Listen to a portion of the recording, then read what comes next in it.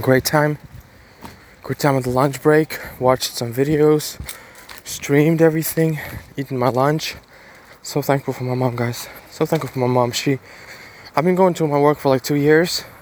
Before that, I was going to other work, jobs. For another 2 years, it's been almost like 3-4 years.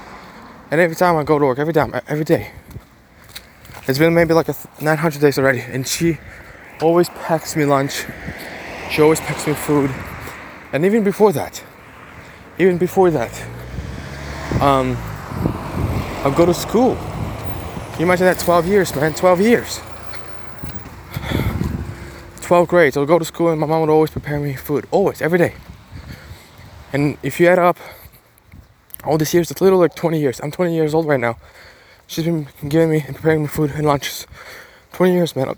I'm always thankful. I'm so thankful, guys. That's why all I do is for her and for my family.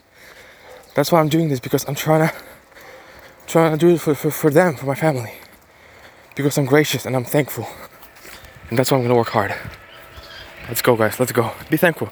If you have a parent, mom, or dad, say them you love them. Be thankful for them, guys. And do something for them nice every day. Be thankful. Be thankful.